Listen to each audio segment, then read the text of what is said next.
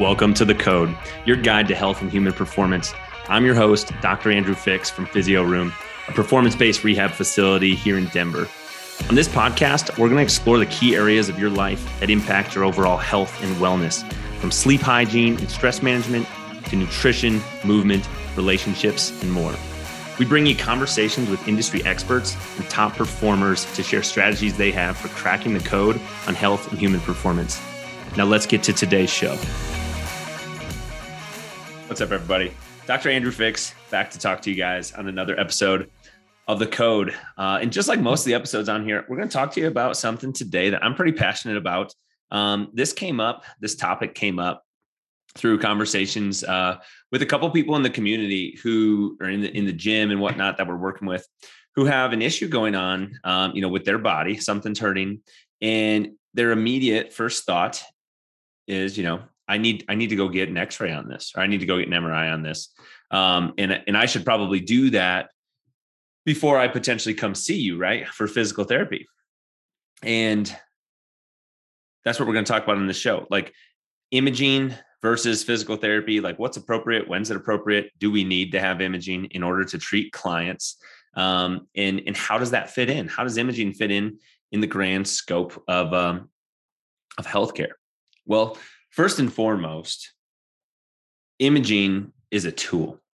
And when I say imaging, I mean things like x-rays, MRIs, certain ultrasounds, CAT scans or CT scans, like things that can be used as tools to help us rule in or rule out different things that may be plaguing a client, right? Different conditions or diagnoses. But at the end of the day, in healthcare, we treat human beings. We shouldn't be treating images. We shouldn't be treating diagnoses that are listed on a computer or on a piece of paper on somebody's chart. We should be treating the individual that's in front of us, no matter what, type of care you're involved in, no matter what part of the field you're involved in, or even if you're in any other like fitness or health industry, you're treating the human that's in front of you. And are there times when the image is going to be helpful in order to help you dictate and decide what to do? Yeah, absolutely. Absolutely. There going to be times. But with this example that happened, why I wanted to jump on here and talk about this was, this person pulls me aside, says, Andrew, I'm having shoulder pain. And, I think I need to go get an MRI, and then maybe I'll set something up with you. And I basically just had a conversation with them of, educating them that we can treat them regardless of what that image comes back showing, right? And we can probably help them, because at the end of the day, when that comes back, if they go get that MRI done, and when that image comes back and I'm able to see the results and see the pictures and interpret that and whatnot, it's very unlikely that the results of that are going to have any impact on what we actually do in the clinic. Because what we're going to do from a treatment standpoint is we're going to assess that individual. We're going to listen to their story of what's going on. We're going to assess them objectively in the office. And then we're going to treat them based on their presentation. In presentations, or how someone actually, looks and feels and whatnot when they're here in the clinic, those do not always, and quite frankly, not that often, match exactly with what the image shows. It's awesome when someone brings in an MRI, and I like to assess that person first before I even look at it. But of course, a client comes in and they say, hey, I had an MRI a week ago. Do you want to see it? Yeah, sure. I want to see it. But what I like to do is I like to assess the person first, so that I don't let the findings in that MRI cloud my judgment on what I think I'm seeing, just because I'm, expecting something of their symptoms based on the MRI. So I like to assess the person first. And then, I want to go over that with them, because I want them to know that I've seen it, that I understand what it says. I oftentimes find myself helping to interpret the results of the MRI to the client, because unfortunately that's not happening in a lot of these other offices that people go to. That's not happening. The time is not provided to them often by the provider to really make sure that they understand what was shown in that image and what does that mean. What's going on, Code listeners? Dr. Andrew Fix here. And I want to tell you about our friends at Element. Element makes a tasty electrolyte drink with everything that you need and nothing that you don't. That means the science-backed electrolyte ratio of sodium, potassium, and magnesium, and none of the junk. No sugar, no coloring, no artificial ingredients, no gluten, no fillers, no BS. And that's why I use it.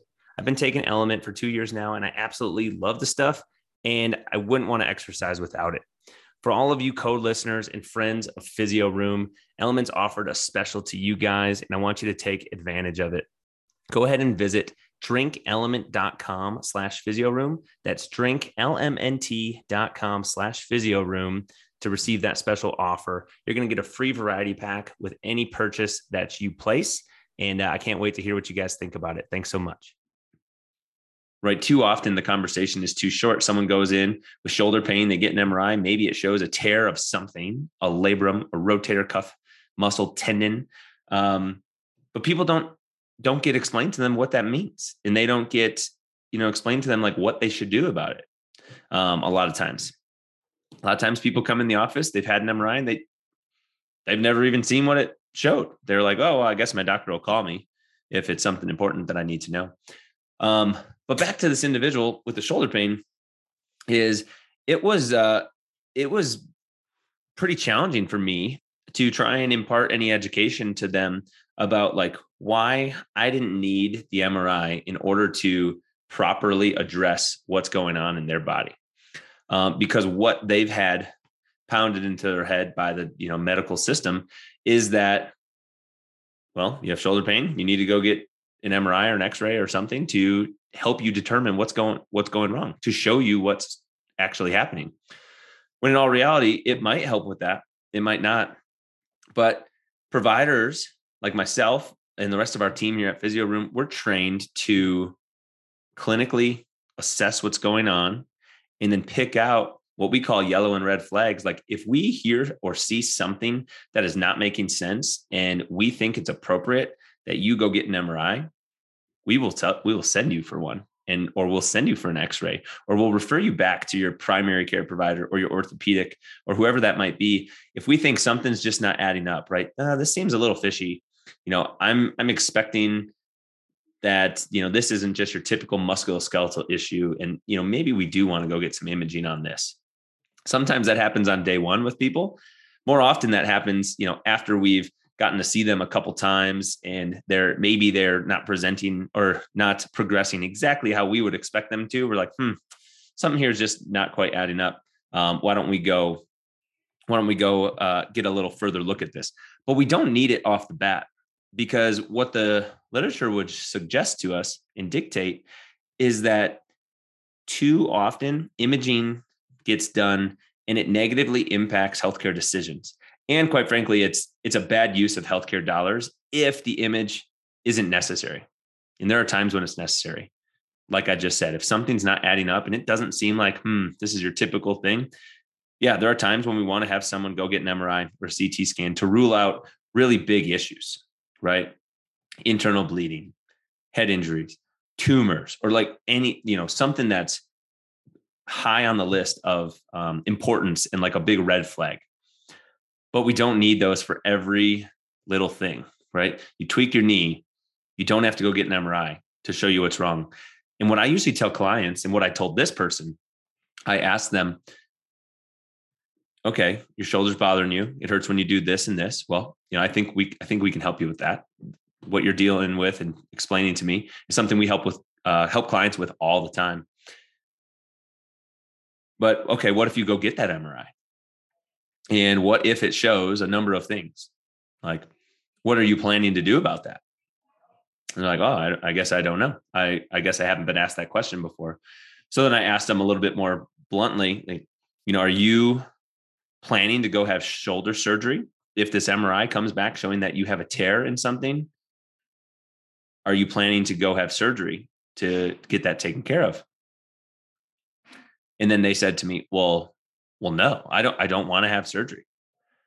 I have this and these other things going on in my life. Like, it would be really an inconvenience if I had to have surgery on my shoulder because I have all these things going on in my life.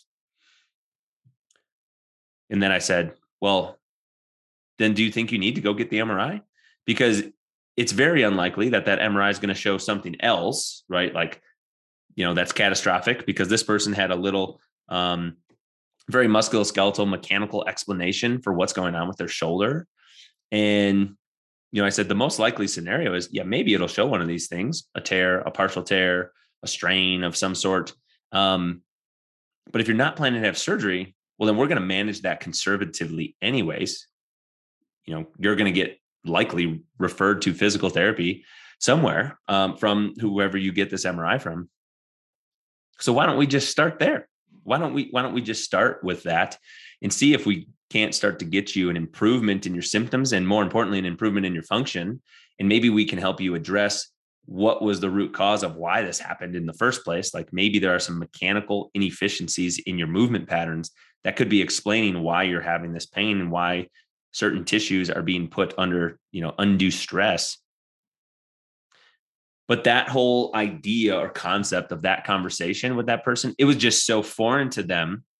And that's kind of why I wanted to bring it up on here, because I think that conversation is foreign to a lot of people, because that's not what the typical pattern, of the healthcare system is that we've been taught to us and told is what we should do since we've grown up. We're taught you go to your primary care doctor for almost everything, and you just take the prescription that they give you. And then, if you have back pain, you go see them, and then maybe they refer you to a specialist, an orthopedic or a neurologist or somebody else. And then you go see them, and many weeks pass because it's usually hard to get into these places on short notice.